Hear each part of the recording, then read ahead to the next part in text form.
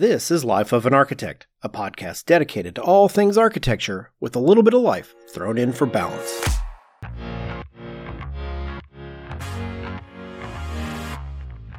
Inch wide and mile deep versus mile wide and inch deep. Jack of all trades, master of none versus the specialist. Conceptually, this is the idea that distinguishes the nuances between a small architecture firm and a large architecture firm. But is that really true? Should it be true?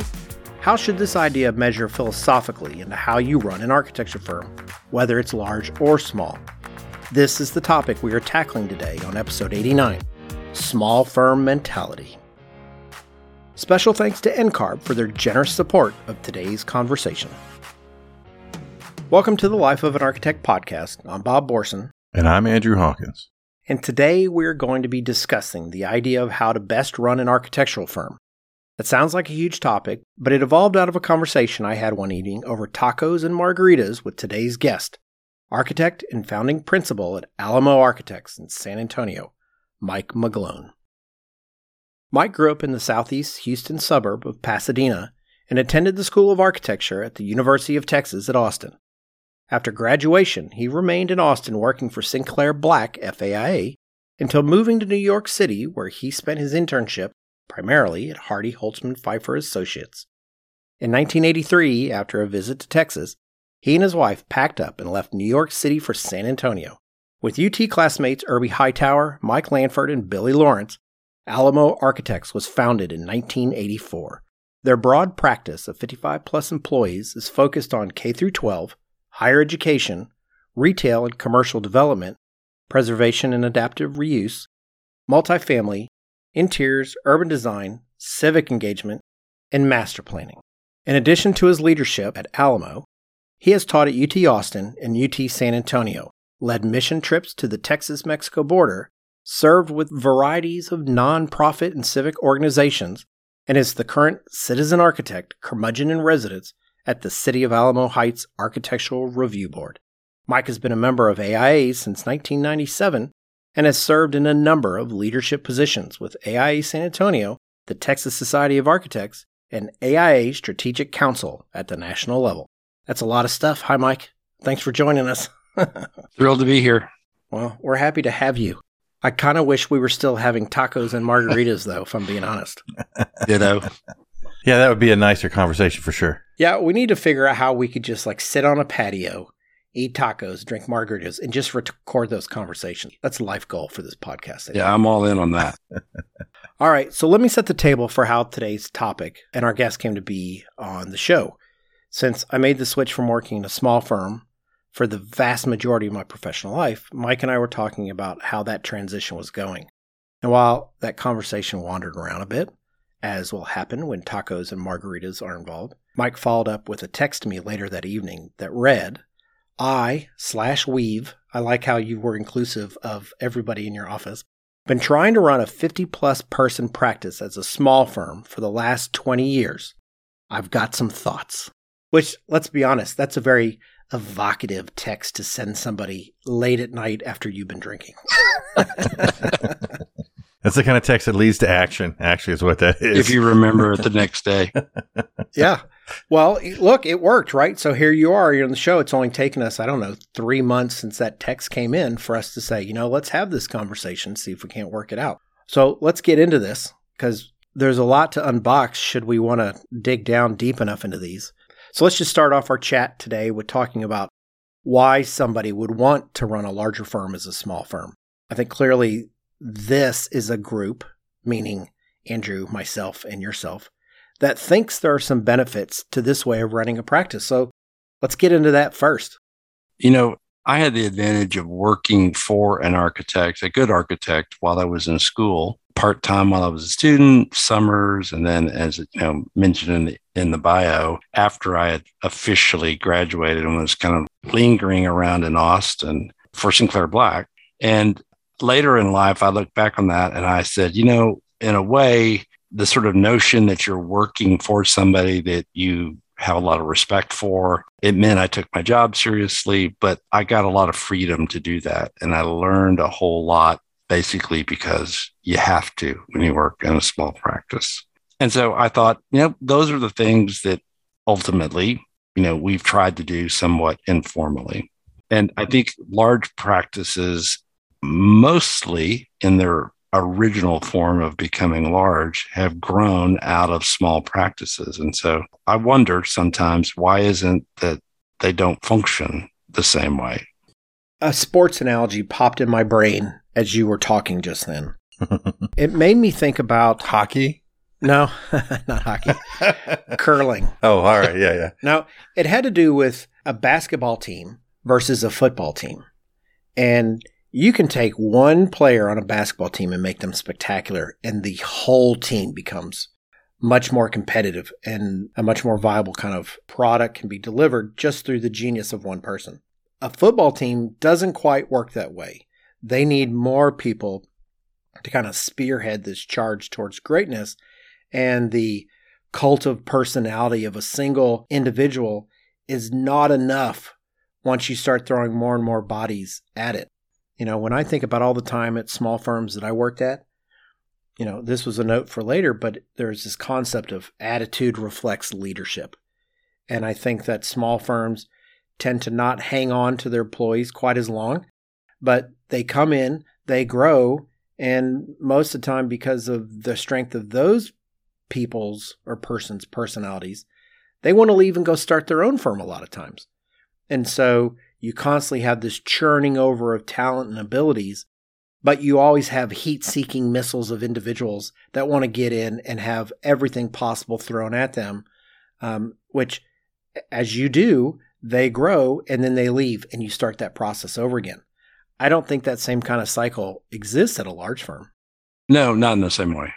Oh, yeah. I was going to say, the churning, I think, definitely occurs in a larger firm with the same results. Yeah. I had the opportunity to work with a lot of fantastic, young architects when I was at HHPA.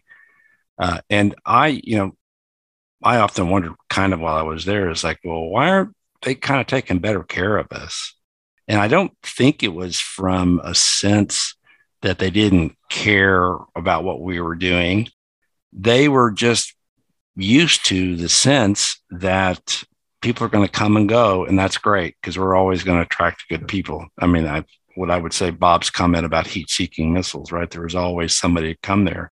And there were a whole bunch of different personality types, even within their leadership, but it was pretty small at the top.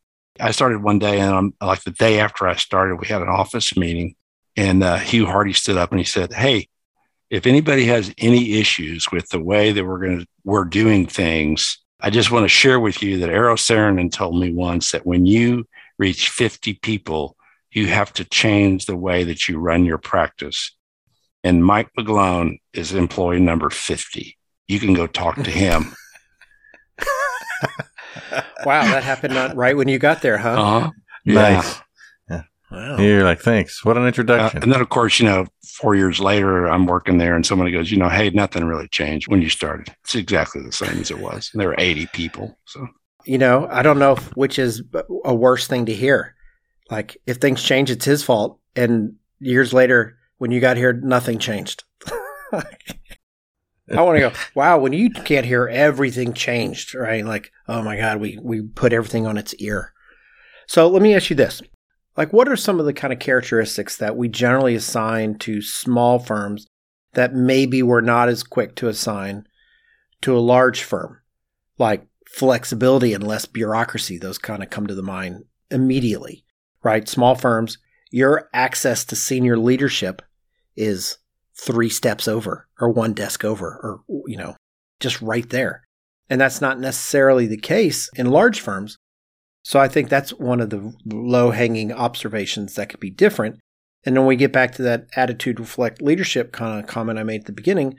If you're working in a large firm and you're trying to take on the tendencies of the people that you associate most with, you might be responding to someone who's just slightly more senior than you are, and they don't have the same sort of cult of personality that helped that firm to grow and become sustainable or be what it is anyway. Because I believe that the successful growth model of the small firm is you got one really super talented, dynamic individual.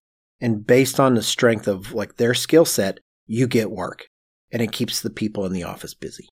And then what happens as work gets more and more piled on, that one person can't handle all of it anymore. So things start to tailor off a little bit because people aren't getting the magic of that one person as much. So workload drops back down again until now that person can focus more of their effort on those clients and on that development and on the end product. Project goes back up again. So you have this never ending kind of up, down, wave sine form that kind of happens in a small firm. The way larger firms grow is they add another dynamic individual. And so now you've got two people that are creating that kind of workflow. And when one person's up, maybe the other person's down, and they balance each other out. And it seems like large firms grow because they put that dynamic individual, they have a number of them. And each one of those people develops something within that office that allows the firm to grow. Like, I don't think the genius of one person can create a 50-person firm. I just don't believe that that's true. I haven't seen it. Yeah, I think that firms also tend to grow. I don't necessarily agree completely that it's a one-person firm leader and it ebbs and flows like that. I think there's also models that, you have two individuals or maybe even three come together who basically are dynamic, perhaps in different ways that grow the firm. I mean, that's really how our practice was founded. We had come to San Antonio to work with an old professor. That turned out to be basically kind of a disaster because we were always going to be students and he was always going to be a professor and we were never going to be equals. So there was an unofficial parting of the ways after lunch on a Tuesday. We went to a bar, had a few drinks, stayed a little bit later, closed the bar down. And the next day we said, oh, how hard could this be? I was going to say later that night, Mike sent a text to everybody else and says, I have some ideas. We didn't have text way back then. By the end of the night, it was scribbled on a napkin. Alamo Architects, let's do it. Yeah. With a bunch of rings, blots, and, fading ink on the top of the table. But the thing I think for us that has a lot to do, I think, with our success as a business and our success of trying to run a larger firm as a small firm is we sat down when we started our very first project and we just said, look, we all want to be architects.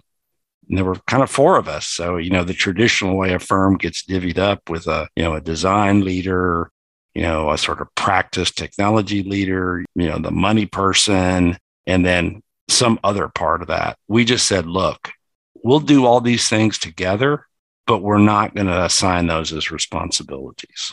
And so I think that allowed us to grow in a way, I wouldn't call it organic, but it allowed us to grow that we were all healthy mentally about what we were doing and understood it as a contribution to the firm. But let me ask you this. Okay, so that was 36, 37 years ago. Yeah. Right? Yeah. Have the four of you settled into one of those kind of assigned roles over those 30 years? Or do you still manage the work the exact same way? I don't literally mean the exact same way, but in the beginning, you're like, we all want to do architecture, so we're not going to assign these roles. But did you gravitate towards those roles eventually over time over the last 30 years? Yeah, I think we took on, as we got larger, and it's harder to make all decisions at the same moment by the same individuals. We sort of said, okay, well, I'm going to do this. I'm probably more of the people person in the firm. So I took on the interviewing and the sort of HRness, if you would say.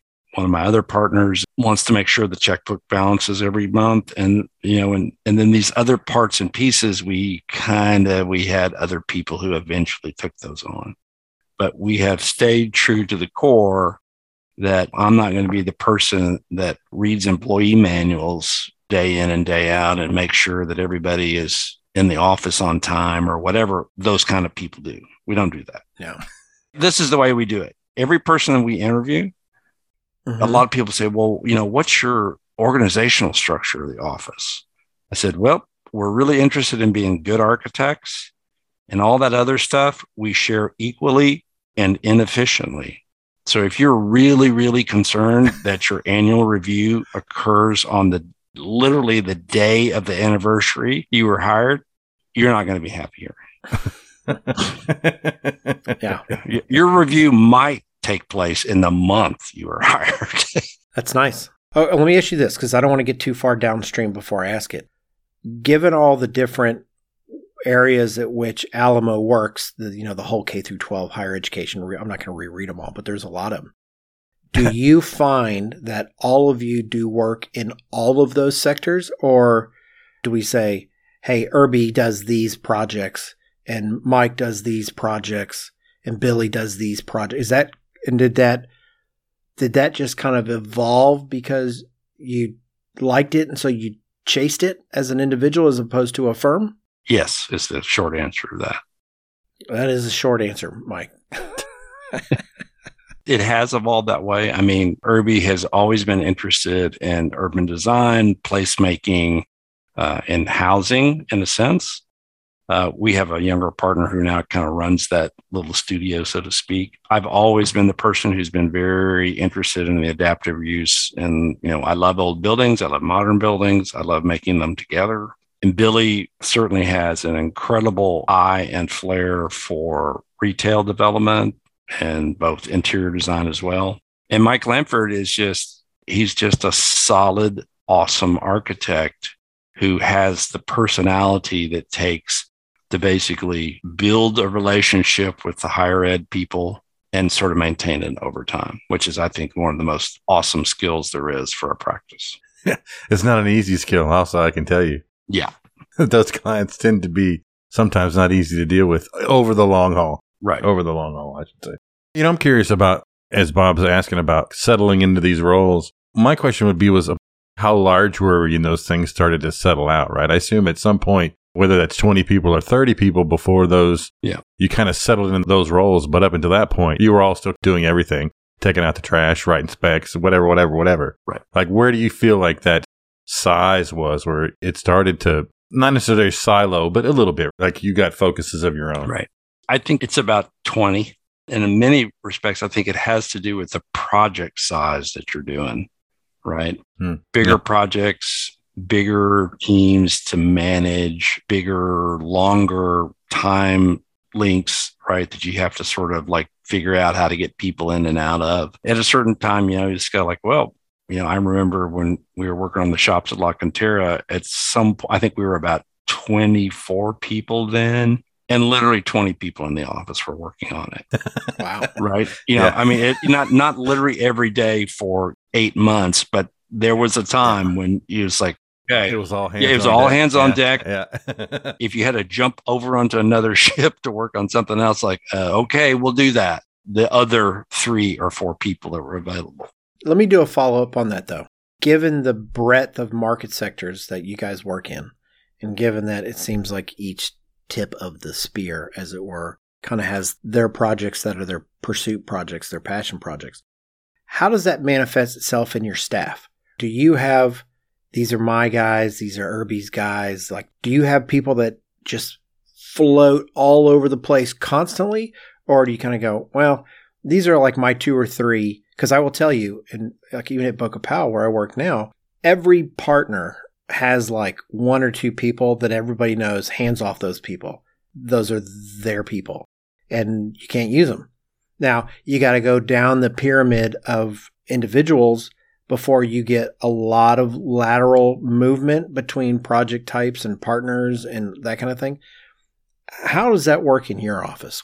I think we've been really good about not kind of claiming people.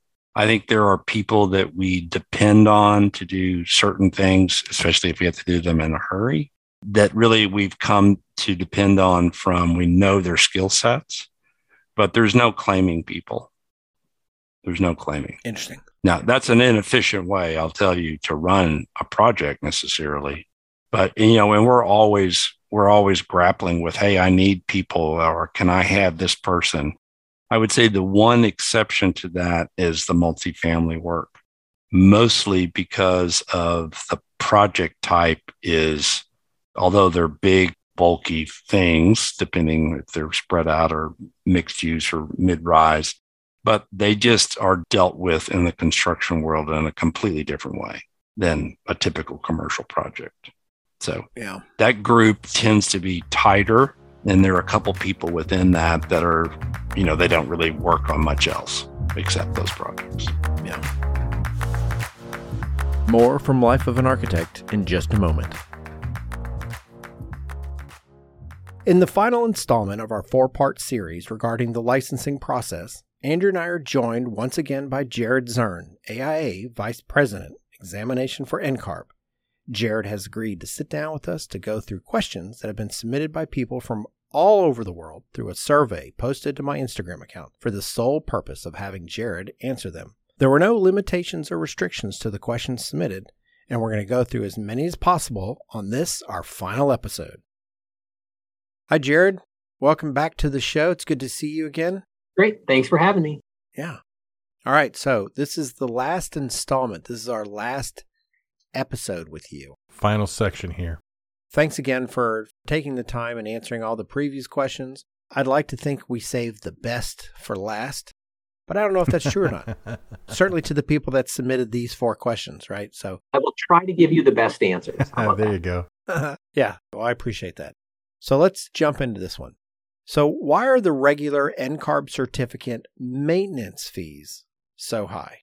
So interestingly enough, the certificate holders out there, like myself, I'm an NCARB certificate holder. When I pay my annual renew fee, this is actually the one fee at NCARB that generates surplus revenue for us. And we use that surplus revenue to fund our other programs, like the AXP and the ARE. So every time someone renews their NCARB certificate, they're actually supporting the next generation of architects. It's a nice way to spin it. Yeah. I was going to say, yeah. I mean, it's a real answer, right? I mean, you guys need to have operating capital to do what it is that you do. So it's not unreasonable that there has to be some kind of cost silo that generates revenue for you so that you can exist. I mean, that's why fees exist. Exactly. It's just like running an architecture firm where you're going to make more money on some projects than other projects. And you do that on purpose because it maybe allows you to enjoy some of those other projects that aren't really cash generators. Wonderful. Sounds like an answer. We'll see how it goes. So the next question actually deals with the past, I guess, 1.5 to 2 years. How does NCARB think that they handled things during the pandemic with regards to testing, I would imagine? Certainly. So I would give NCARB a couple different grades over the last couple of years on how we handled the pandemic. I think specifically on the exam front, I would give NCARB a grade of like a B. And partly because when the pandemic hit, obviously, some of our early assumptions were just wrong. We all thought, hey, 3 weeks later, we were going to be back in test centers. And we implemented some policy decisions at that time in a very short-term fashion. And then we pivoted as we went and eventually led to 18 months of extensions for candidates. So I think in our early days, we learned more about how to better communicate with candidates. So we definitely were not an A grade from an examination perspective. I think as an organization overall, though, NCARB actually has been an A. And the reason I would say that is because we kept things moving. And we were able to actually launch online proctoring during the pandemic. We held both of our annual meetings. We didn't put anything on delay. The work of the council kept going. The exams kept being delivered. There was only that short period of time where we were not delivering exams. And on the back end, we are in a stronger position now to support exam candidates, whether they're taking it online or taking it at a test center. I would imagine when I saw this question come through, and I know the person who sent it, he's got a lot of hot opinions for sure, because he's a passionate individual. And I will add, I think part of my grading is comparing us to some other organizations that I know in the credentialing world and how they literally shut down for the last 12 months and haven't done anything. Some certification programs have stopped. And the fact that we haven't, although it hasn't been perfectly smooth, at least it allowed the opportunity for candidates to continue their licensure journey. Yeah. Well, I can just look at my own business and know how hard it's been to pivot and make changes and adjust and try to adapt to how things are changing. And like you said, we thought when this started that we were going to be done super fast. And all of a sudden it's not. And you're like, I need to come up with policies. And it was lockdown. I can only imagine and appreciate how much harder that would be when you're a national organization and your constituents literally run the gamut of what they need and what their situations are. So I can appreciate the challenge with what you guys had to go through.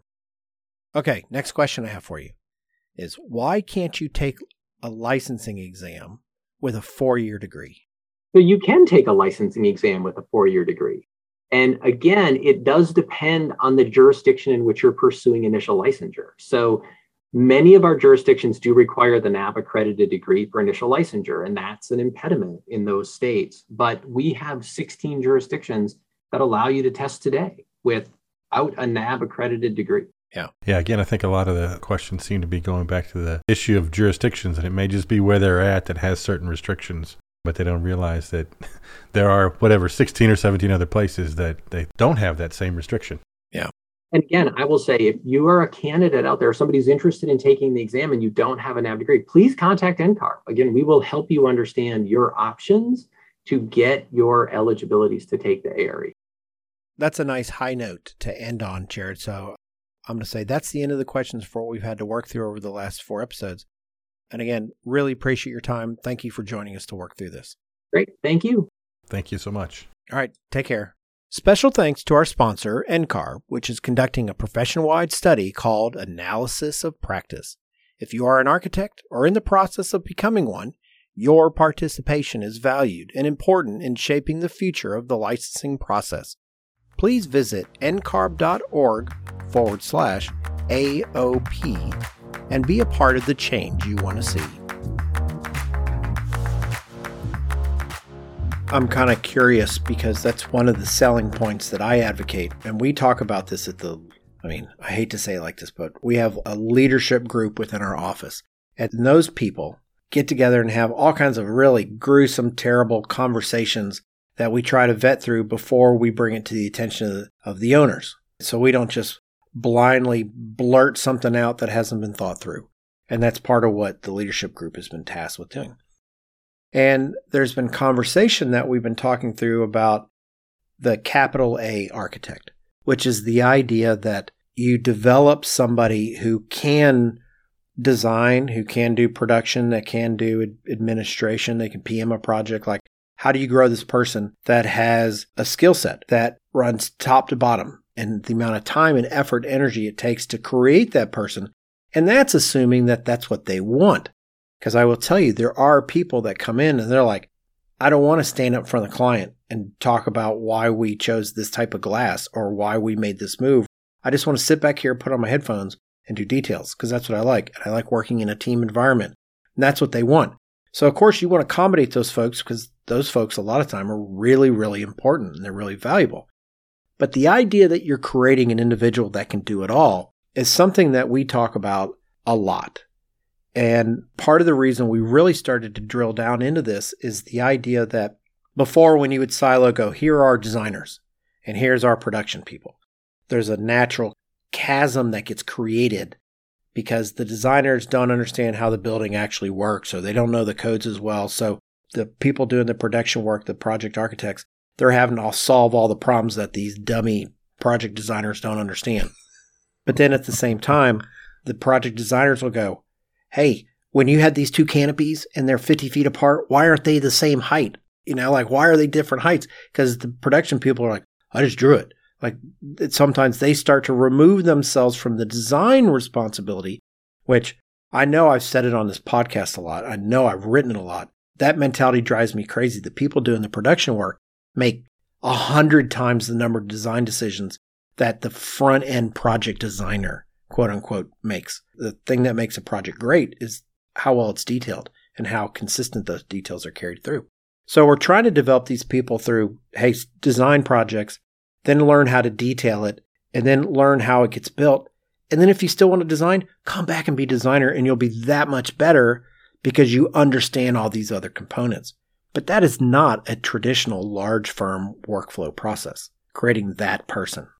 It requires you to commit to mentorship, and that is not a natural, I don't think, for a lot of firm leaders. Yeah. That's an observation. I don't think we've done a particularly good job of mentorship. We've had a number of people who have kind of been in the firm and they've grown in that, but it's not because we said, okay, you do this, you do that. Now the next project, you're going to do this, not that. And it's a complicated process. And I agree with you. There are lots of people, we have them too.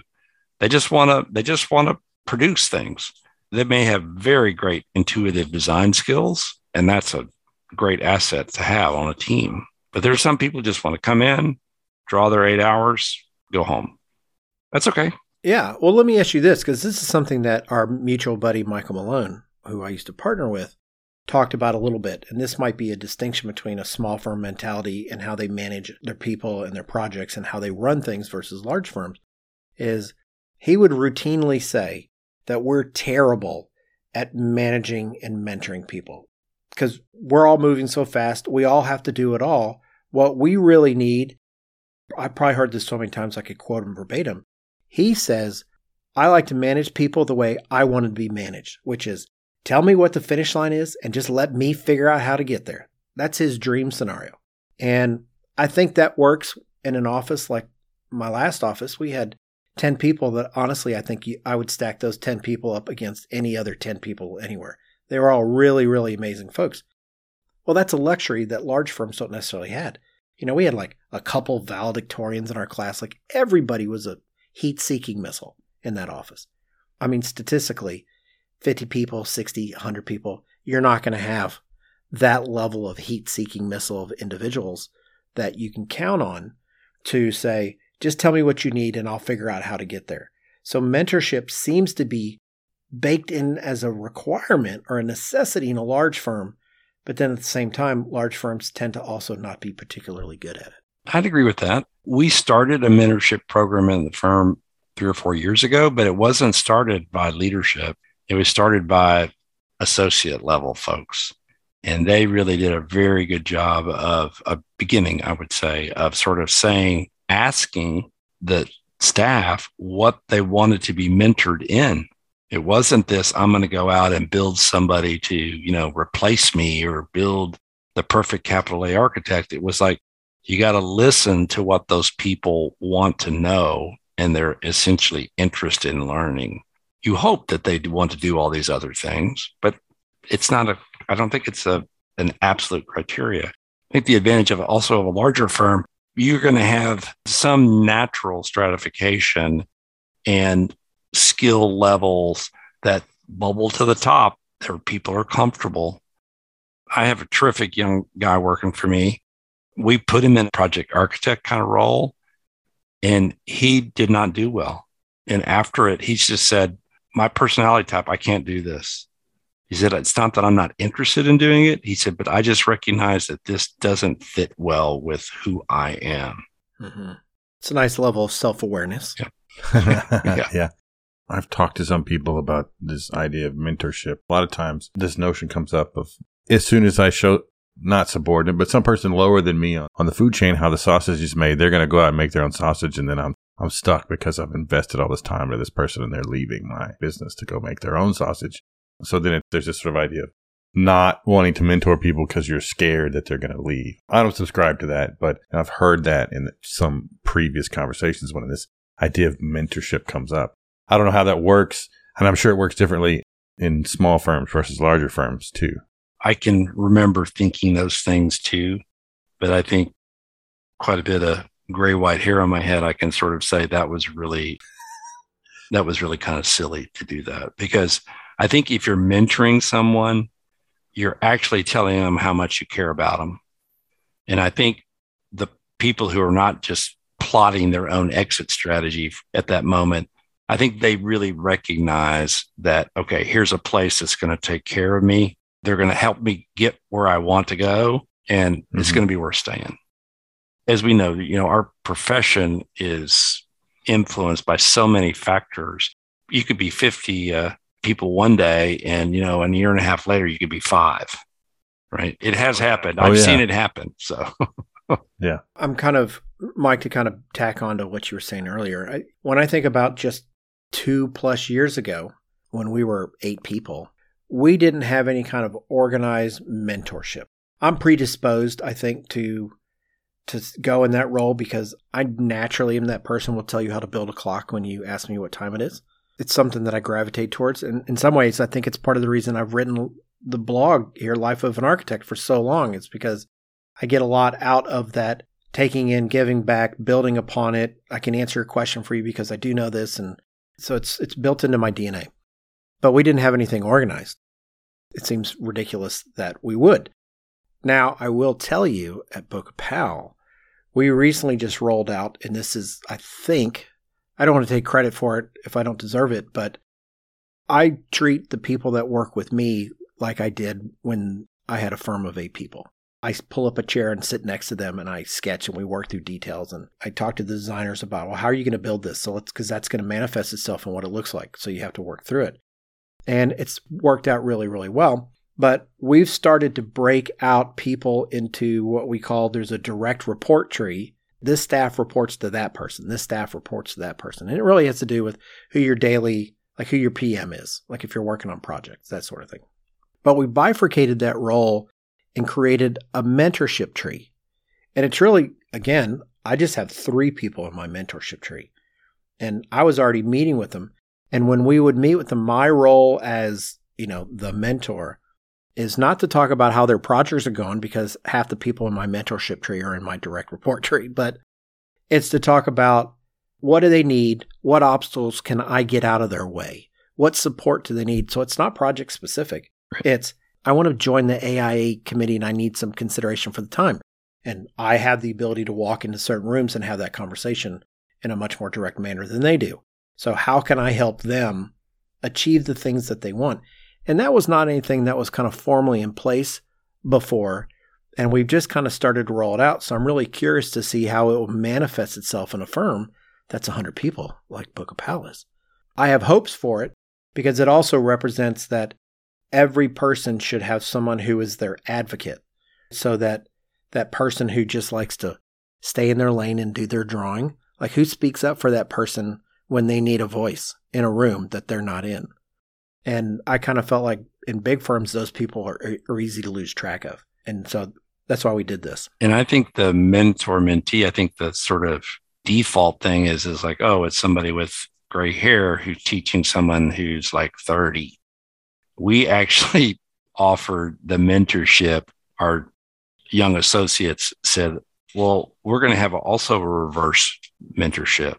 And the idea is like, if a curmudgeon like me wants to learn how to do X, Y, Z in some software, there's going to be somebody. How to make a PDF. I was going to say how to manage a PDF. How do I do that? Yeah. How do you compress that big file into a smaller one? Yeah. That's funny. And I'm not joking about that. It was literally that kind of stuff. It's like, cool. Yeah. I mean, because everybody needs mentorship. Everybody. I don't care how long you've been doing this. Everybody needs to learn something from somebody else. Well, while this is an episode on mentorship, I'm generally of the opinion that the mentor-mentee relationship, it's two-way, but it has to happen organically. You can't assign a mentee to a mentor. Correct. If I'm the person that you're looking for life guidance, while that might be ill-advised, that has to happen organically. Somebody can't say, go talk to him. He'll tell you everything you need to know. I don't think that can work that way. Agreed. Our idea of the mentorship really has to do with the ability to give a voice to people that feel like maybe they're underrepresented. Yeah. I think that's a big part of how that's supposed to work. That's a small firm mentality, but I don't know enough about these larger firms to know whether or not something like that exists in a similar fashion and if it has achieved success or not. I think at 50 people, you can, know everybody's name. You can know something about them personally. And you should be able to find something to share when you are, in the plotter room, at the coffee machine, all of those sorts of things. And I think that goes to building sort of a culture. I don't know. Can you do that at 100 people? I can. I know the names of all 100 people in my office. Do you think everyone in leadership knows the names of the other?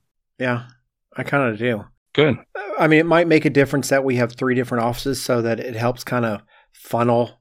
Like we have an Austin office and we have a Fort Worth office and we have a Dallas office. So those blocks are more digestible. Like Dallas has 80 people in it. So that's more manageable. The people that I'm going to walk up to at the copier is not all 100. But we know who all those people are. I know who all those people are, but I couldn't necessarily tell you what school everybody out of those 100 went to. All right, so you brought up culture. Let's pivot this into culture a little bit. And it's the idea that, like, do you have firms within firms, which we kind of already started to talk about, once you get to a certain size, and does firm culture reflect how leadership wants to work? That's a I don't know, maybe that's not the best way to ask the question, but it's the idea that you have four, and I don't need to make this specific about Alamo Architects, but maybe that's a position you can speak to it. So if I have a firm of 50 or 100 people and I have four partners or four owners, and each one of those four owners works in different silos or market sectors, and they have their people that generally start to become specialists within that group if they're in multifamily or if they're in core and shell office building, whatever the case may be. Do those people and their workflow and how they go about solving problems reflect their person that's at the top, that things start to trickle down? If you're working on an office building, you might say, well, that's 9 months of my life that I am pointedly engaged with this one person. And if it's formative years, I'm learning how they like to do it because that's how I'm being taught to do it. Then all of a sudden, a year later, you may or may not move to a different partner and go, wow, this is completely different than it was when I worked for this person. Does that manifest itself in even your office of 50 people? I would say a little bit. I think because most of the senior leadership basically crosses markets or project types, that doesn't happen as much. And again, we don't really have, oh, that's the higher ed team, you can't go over and touch them, because those higher ed teams, when those folks are not working on a UT health system project or something, they're helping, our K through 12 charter school group or whatever that is. So the culture of the firm is more important than the culture of the personality. And I would make a distinction between that. Yeah, I wonder if that can be manufactured or if that just organically comes to exist. I think the way Alamo was started, you were all buddies. Yes. Like literally, it was born out, we're sitting at a table having a drink and we're all, I don't know everybody's age. Is there a wide range of age between all of you? No, we were in 2 different classes. Yeah, so you're kind of all cut from a similar cloth to a certain extent. So you're not the 60-year-old guy that's like saying, this is how we did it back in my day. We had to carve our own pencils from tree barks. And you got the 40-year-old partner who's saying, we shouldn't even have pencils in our office. We should be 100% digital. You probably don't have that sort of disconnect in your office. No, we don't. But we do have another generation of leadership coming up, and we treat them equally as we do. I mean, we're transitioning ownership. I mean, we're going through all that kind of stuff and a sort of intentional plan to do that. And we've been, I think, really good about that next level of leadership of having them, in a sense, embrace the culture of the firm that we sort of establish. Mm-hmm. I've said, and sometimes in our 37 years, that there have been several times where it was really, really great that we were friends before we were business partners. And then there have been some times where probably that wasn't such a good idea. But, we're still partners and we're still friends. Can you go into great detail into those moments for us, please? No, probably the one in particular was, 20 plus years ago, we, a couple of my partners wanted to move to Austin. And it really wasn't that much about the firm moving to Austin. It was about moving to Austin for a different reason. But it was, there was no work there. There was something to look at. And from, a business practice, it made absolutely no sense at all. And from a friendship practice, it really kind of strained that quite a bit. And we finally said no. Now, I look back now and go, well, if we'd have done that 20 years ago, we'd probably have a pretty nice little practice established in the city now. Not a good business decision, but. I'm curious about, when we talk about this idea of firm culture, at what point as an owner do you feel like you kind of lose control over that idea of firm culture? I would feel like at a certain size, the culture is out of my hands to a certain extent. It's not like somebody with 250 employees can start to mandate the firm culture as much as someone with probably 20 or 30 or maybe even 50. Firm culture becomes more about what's been created, and I guess as opposed to what you're continuing to try to do or how much you can control it as an owner or a group of owners. We went through kind of a management analysis several years ago, and that led to some kind of strategic planning. which really made us put our core values in actual words.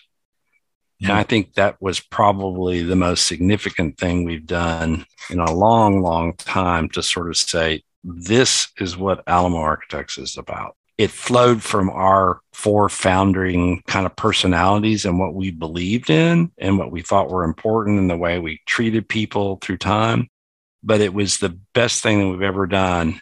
And the entire firm was involved in it. And basically every single person in the firm can look at that and say that it's like, that's who we are. That's who I am. Let's get after it. So I think you can't manufacture firm culture. I think you can build firm culture and you can hold on to it and you can allow it to sort of ebb and flow as it needs to go over time. I mean, I'd ask Bob that question about Boca Pal. I mean, 80 people in one place and the 20 in 2 other offices. Is there a firm culture for Boca Pal that's realizable in those 3 places? No, there's not. The Austin firm has its own identity and its own personality, even though I work with someone from the Austin office every single day. And we have a great time. We have a great relationship. Everything's fine. But that firm, that office, I should say, is just slightly different. But part of the nuances to it is we don't have any ownership in Fort Worth or in Austin. The 4 owners of Boca Pal are all in Dallas.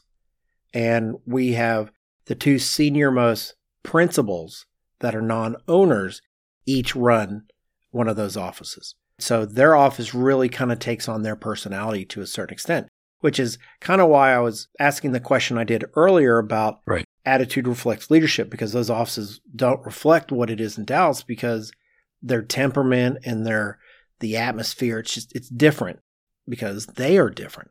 I will say that there's a lot of things that are bad about what I'm about to say, but there's also a lot of things that I think are reasonable and good. This is one of the things I miss most about helping to shape culture within an office is when you're in a small firm, the way that we went about hiring people was different than what it is at a larger firm. You know, now I need to have a representative from HR in the room.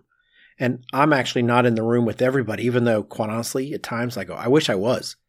I think I have a pretty good track record. I know exactly the type of brain that I want to hire, because like the way that I look at hiring people is not the way some other people look at it. However, that bears from the idea that I've never hired for need, meaning I haven't ever hired a PM because I need a PM, or I've never hired a project architect or a production person because that's what I need.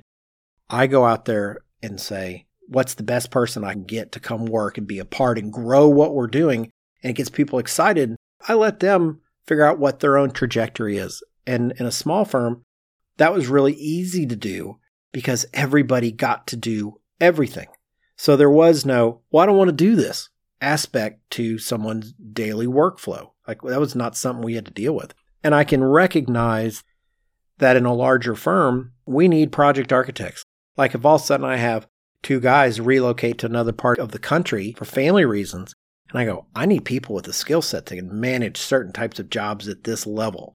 I can't just elevate somebody into that position because it takes time and effort and energy to understand how to manage a project like this. We're then put in a position to go find someone who has that skill set that we can bring in. So you're not hiring position players anymore, which I don't like. Inherently at my core, I don't like that as an idea. I also don't think that we have consistency in how we hire people, even though we just got through with our leadership retreat. And one of the things we talked about is there any kind of functional protocol or some kind of methodology we can put in place to try to be consistent in our hiring practices. Now, the part that's bad is I want all different kinds of people. I want people that think differently because that fosters new ways of looking at things, and that's important. So I want people from diverse backgrounds. But I can't get away from the fact that I'm pretty sure, even though I try not to, I probably have some biases built into me. I think everybody does. And so having a diversified group of people that are responsible for the hiring is important. But I don't think HR should be a part of it. They're not architects. And the truth is, our group does a decent job because they're in there to make sure if somebody asks a question about dental benefits, somebody can answer it because I sure can't. But that's something that we deal with. I think that's a big part of culture is that you hire for it to a certain extent. Right. Like you want people to think a certain way, and it's easy in a small firm and it's really hard in a big firm. Yeah, I agree. I think the challenge for us all in our profession right now, if we're truly committed to equity, diversity, and inclusion, is to say, how am I, Mike McGlone, Allen Architects? How are you, Bob Borson, Boca Powell, Andrew Hawkins, Architecture? How are you going to move the needle as opposed to, well, that's somebody else's thing, right? There's some difficulty in that. I think because I tend to hire, I think like you do, Bob, and I did this almost exclusively until the last 5 years. I did most of the primary interviewing and stuff and making the final decisions about people. And it's really, do you fit first?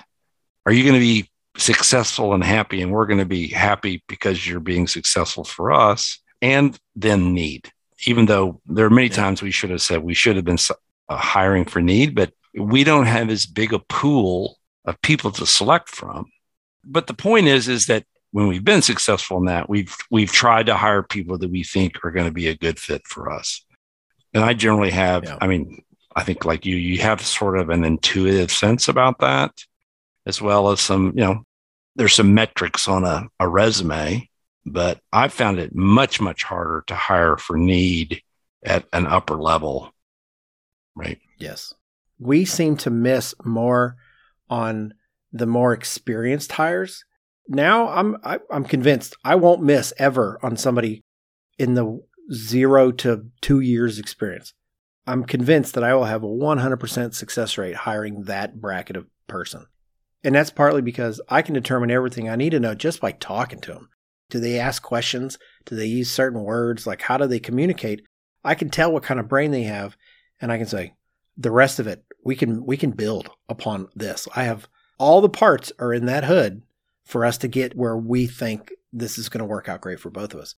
It's when I have someone who's got 12 or 8 or 10 years experience, and I go, right, you're telling me you can do all this stuff.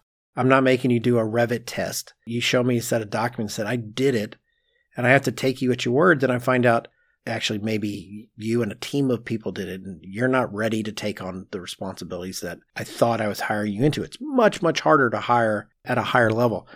And that's also one of the differences between a small firm and a large firm. The people at the top in small firms, they tend to not leave because there's not a lot of people at the top. Yes. The silo goes from 1 to 2 to 6. It doesn't go from 4 to 10 to 80. Right. We were talking about getting into this idea of hiring to maintain firm culture. And I guess it sounds like somewhere between 50-ish and a size to 100 is that ability becomes much harder. I mean, I'm always hiring somebody that I feel like is going to fit in. Because again, most of the time at what I was doing there, this is that 0 to 2 range or early on career range. I'm going to teach them how to do everything they need to do anyway. So it was really about, would they fit into the firm and mesh with our small group of people? And I would have never survived having an HR person in any of my interviews. Because, there's certain things you throw out a few phrases and whatnot to make sure that they're okay or make jokes and what have you, that it's all right for me to drop a 4-letter word. They're not going to freak out because I might do that every now and then. Well, that's the culture of this office. So if you don't like it, I just need to know it. So here's your test. Bloop. Yeah. And if they get a shocked look in their face, I'm like, well, this might not work. You're qualified, but you're not qualified to be here. But it sounds like that somewhere in between that size, it becomes much more difficult to hire to maintain culture, which to me, that was a big part of it as a small firm. That's always what I'm hiring for. Maintain the culture of my firm and help those people fit in with the identity of what I was trying to create. And I think as you get larger, sometimes, I hate to use this, but sometimes you need to hire some warm bodies because you need help right then. Yeah. And you go, okay, we've tried very, very hard over the years is to not hire up and fire down. Mm-hmm. I just don't believe in that. I don't believe that that's a fundamentally successful way to run a practice. I don't want to be that kind of person. Said, hey, you know what? Just turn the CDs in, so long. And I know that still happens in places. Well, you certainly don't want to develop a reputation for it. I know that we go out of our way to not make that happen. And sometimes that has disastrous results because, when like COVID hit and the shutdown, and we do a lot of core and shell office buildings, people aren't coming into offices anymore. Like, so we're not going to keep building them for a while. So there was kind of this, everyone kind of hit the pause button. Right. And, leadership at our office were like, we're just going to get killed on this. And they kept everybody for a long time, and we're hemorrhaging money because we don't want to be that firm. It's important. And Andrew Bennett, who's one of the owners in the office, and he's really the person that's responsible for lack of a better word, recruiting me over to Boca Pal. He knows it because I've told him this since, but the thing that made it work for me, the thing that convinced me that I could leave my small firm world in existence and maybe find a home in a larger firm was as he was describing the people in the office, and when he walked me around, he knew something personal about every single person. And that's how he described the staff, was them as people, not them as position players within the operational organization of a firm. And I went, that's how small firms are. Like, I would never walk somebody through my tiny office and go, this is Bill, he does production, right? It would never come out that way. I would say, this is Bill, he's a hokey, but we don't hold that against him. That sort of thing. There's this knowledge that and that's how he was. And I went, I think I could make this work. He's doing it. I think I could do it, because that was really important to me. But one of the things I want to jump back just a little bit to ask a question about, and it has to do with hiring for need and for role and position and all that kind of stuff. We have this phrase because we just got through doing our leadership retreat, and we had to go through the very, very unpleasant experience of ranking all our employees. And I get why we do it, because you want to say these are our best people and these are the people that need a performance improvement plan. Like, we want to find a way to help them get from wherever they're stuck into someplace that makes them happier and more productive and, all that kind of good stuff. And these are the people that maybe we don't want to hear because they're not contributing, not to the bottom line, because that never got brought up. It had to do with they're not contributing to the culture of the firm. So where that goes is we started using this phrase, who's on the bus? And the way that we tended to evaluate people wasn't just in their ability to do their job. It was, how do they as a person make the experience of working in our office better? Came from, how do they fit in? Are they positive? Are they not cheerleaders? That was not something we look for either, but it's the people that get involved, that things matter to them. They do more than they're asked simply because they want it to be better. There's these kind of tendencies that you look for, because it's also not about who works more hours, because I could probably line up a bunch of people and go, they get way more done in 40 hours than these people get in 60 hours. So it's not a matter of how much time you work, but it's, do you do more than you're asked because that's just who you are? What is the value of your contribution? And value is not about dollars and cents. I mean, that's the question you have to ask yourself about your employees. What is the value of their contribution? Some of it is whiz bang, I can get this done. Some of it's, you got to have people like that in our office. I mean, we've got several like that. When we look at our admin core staff, which is very, very small for the size of our firm, they're all people that have enormous value beyond their actual job descriptions. I've never had anybody who was in the office who was a dedicated admin type person. And I will tell you, they are quite literally the glue of the office. Yep. And what's ironic is when we started this call before we hit record, I think it was either you or Andrew. Somebody goes, well, you're at home. Why are you at home? And I said, well, because we kind of had like a little mini COVID outbreak. You know why? Because it was an admin who got it. And then the admin got the other admins, and then the admins they get everybody because they go everywhere. Right. They engage everybody. And their capacity in the office can't be measured by their administrative duties, in my mind. Right. Okay. Well, we've been at this for a while. I don't know if there's any kind of major questions that we think that we should discuss that we missed. Because if not, we can just get into the would you rather question, which I know is about 90% of the people listening to the show. That's what they want. They want the would you rather question. Okay. Let's go for it. It's the only part that's truly entertaining. Yeah, it's different. All right. Mike has said that he's listened to the show a few times. So we're going to assume that you understand how the would you rather question works. As our guest, we're going to let you answer first. And then when you answer incorrectly, Andrew and I will then subsequently tell you why you answered incorrectly. That's how this works. Okay. You got it. Here's the question. And because Andrew and I both know Mike, I think, pretty well, I chose a question that Andrew wrote, but it's a particularly silly one for today's. I'm going to say I found. I didn't write this one. I found this one. Whatever. I don't want to take that much credit for it. Look, I'll take credit for it. I came up with today's question. Oh, all right. Here we go. Would you rather take a bath in oatmeal or Jell-O? Stupid question. Oatmeal with raisins.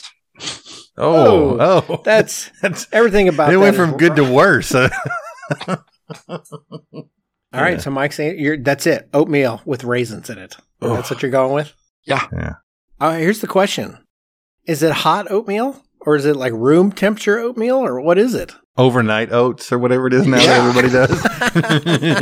It's those kind of oats you get in limited service hotels that you have to sort of pour your own water in and put it in the microwave. No, we're talking the kind of oatmeal I always remember as a child, which was lukewarm. Lukewarm. Was that because it was made and they set it on the table and then by the time you got there, it had cooled off a bit? Yeah, well, let's just say that my mom made breakfast for my dad, who left the house to go to the steel mill considerably earlier than my sister and I did to go to school. So it had been on the stove and it was in the reheat mode. Yeah. Man, that's painting a delicious picture. Yeah, I'm just impressed that your mom actually made you breakfast. That didn't happen in my house. All right, oatmeal. And I'm going to have to concur. I mean, I'm going with oatmeal. I don't want raisins in it, but definitely oatmeal. You do that and you've got nice, soft and smooth skin. I mean, I think that's actually something you could get at the spa, some kind of oatmeal bath. Steel cut oatmeal. Yeah, and Jell-O just sounds terrible. I just hate being sticky. I was thinking about this a while ago. Like, that's one of my least favorite periods of my children is when they were always sticky. Like, I just hate, right? I hate being sticky. I hate that part. Like, sticky anything is gross. And I just feel like Jell-O would be sticky. That's a fair point. Is it just Jell-O? When I read that, is it I get in the tub and you pour the Jell-O in and as I'm bathing, it starts to gel? Oh, no. Around me? Or I think there are massive quantities of Jell-Os in the tub. And then you get to sort of slippery slide in. Yeah. All right. And what color Jell-O? What color Jell-O? It'd be red. It's got to be red, right? And then you're stained. You're just stained red. So when I read the question, what I imagined is somebody makes Jell-O in the tub and then you have to get into it. So part of me was thinking, if you got into it, you would just sit on top of it. So you'd have to like crack it and work your way into it. I don't know if you remember that movie. It was one of the Peter Sellers. But I think his boss was Inspector Dreyfus, right? I might be wrong. But in one of the movies, somebody turned his pool into Jell-O. I think it was Clouseau. And he bounces on the diving board.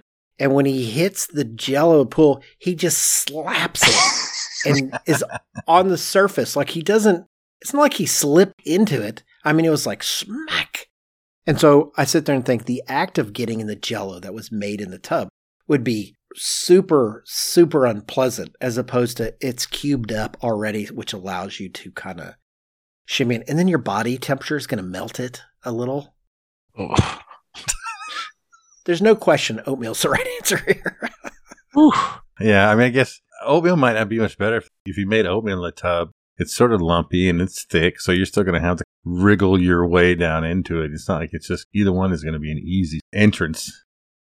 And I would say the oatmeal is likely to set while you're in there.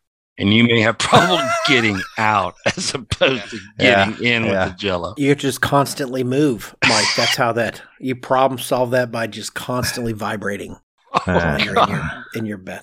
The raisins all go to the bottom then. Yeah, you're like the vibrator in the concrete mix. The concrete mix, yeah. Yes. Yeah. Yeah. We're all in agreement. If anybody says Jell-O, we need to write them off. Either they're broken in some way or they're just not taking this question seriously. Exactly. They really like the sweet stuff. Oh, I didn't even think about the idea that you could eat part of it. What about like Jell-O with fruit cocktail in it? Like a giant tub of Jell-O with fruit cocktail. With fruit chunks in it? Or the one from Christmas Vacation that's got cat food mixed in with it on accident. You know? No. Hey, at least it'd be like some pumice on your skin. No, but I mean, that's what oatmeal would be the whole time. I'm going to come out with super smooth feet and super smooth elbows because I'm having to vibrate so much to keep it from solidifying. It's a whole process. I think you called it right. I think there's actually like spa treatments where oatmeal is somehow involved in. Yeah. And like caking it on your face or your heels or I don't know. Yeah, we could get real persnickety about the question and say, would you rather take a bath, meaning you're getting in there to get clean? It's impossible. No. The sticky is terrible, but also, can you imagine like when you got out of the Jell-O, other than like the slight glaze you might have because your body temperature has like melted some of the Jell-O on you, the oatmeal, you'd have to like scrape it off of every surface of your body. Yeah. I think it'd be harder to clean up from an oatmeal bath than it would be a Jell-O bath. You just have to take another real shower to get it all off. Or have a dog. Have a dog. Yeah. Mm-hmm. A couple dogs make short work of that. Probably, yeah, that's true. Actually, I think they do better work on Jell-O than they probably would on oatmeal. But they'd probably like the oatmeal better. I want to stop visualizing dogs cleaning us up.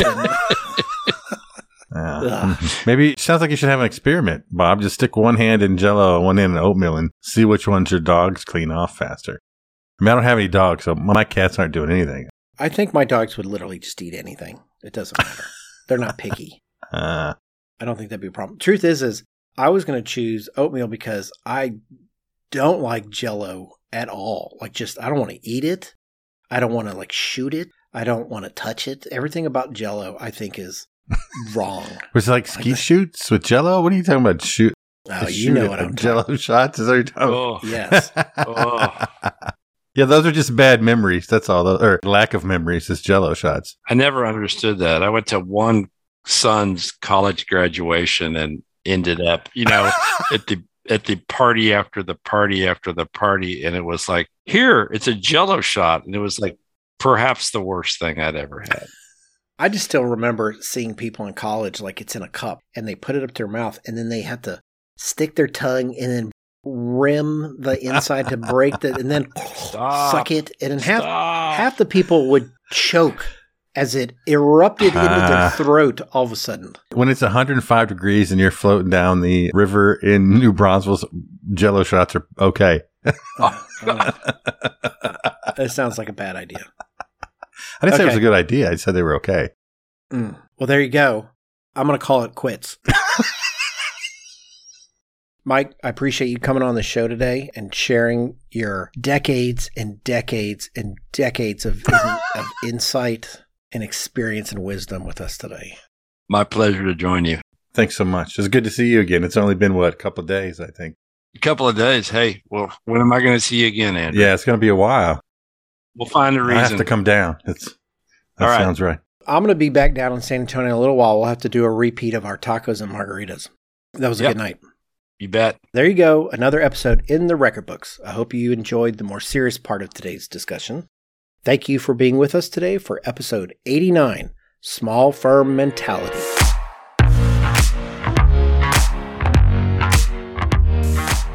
Special thanks to our sponsor, InCarb, which is conducting a profession-wide study called the Analysis of Practice. If you're an architect or in the process of becoming one, your participation is valued and important in shaping the future of the licensing process. Please visit incarb.org/AOP and be part of the change you want to see. Special thanks to our media partners, Building Design and Construction, for their ongoing support of the Life of an Architect podcast.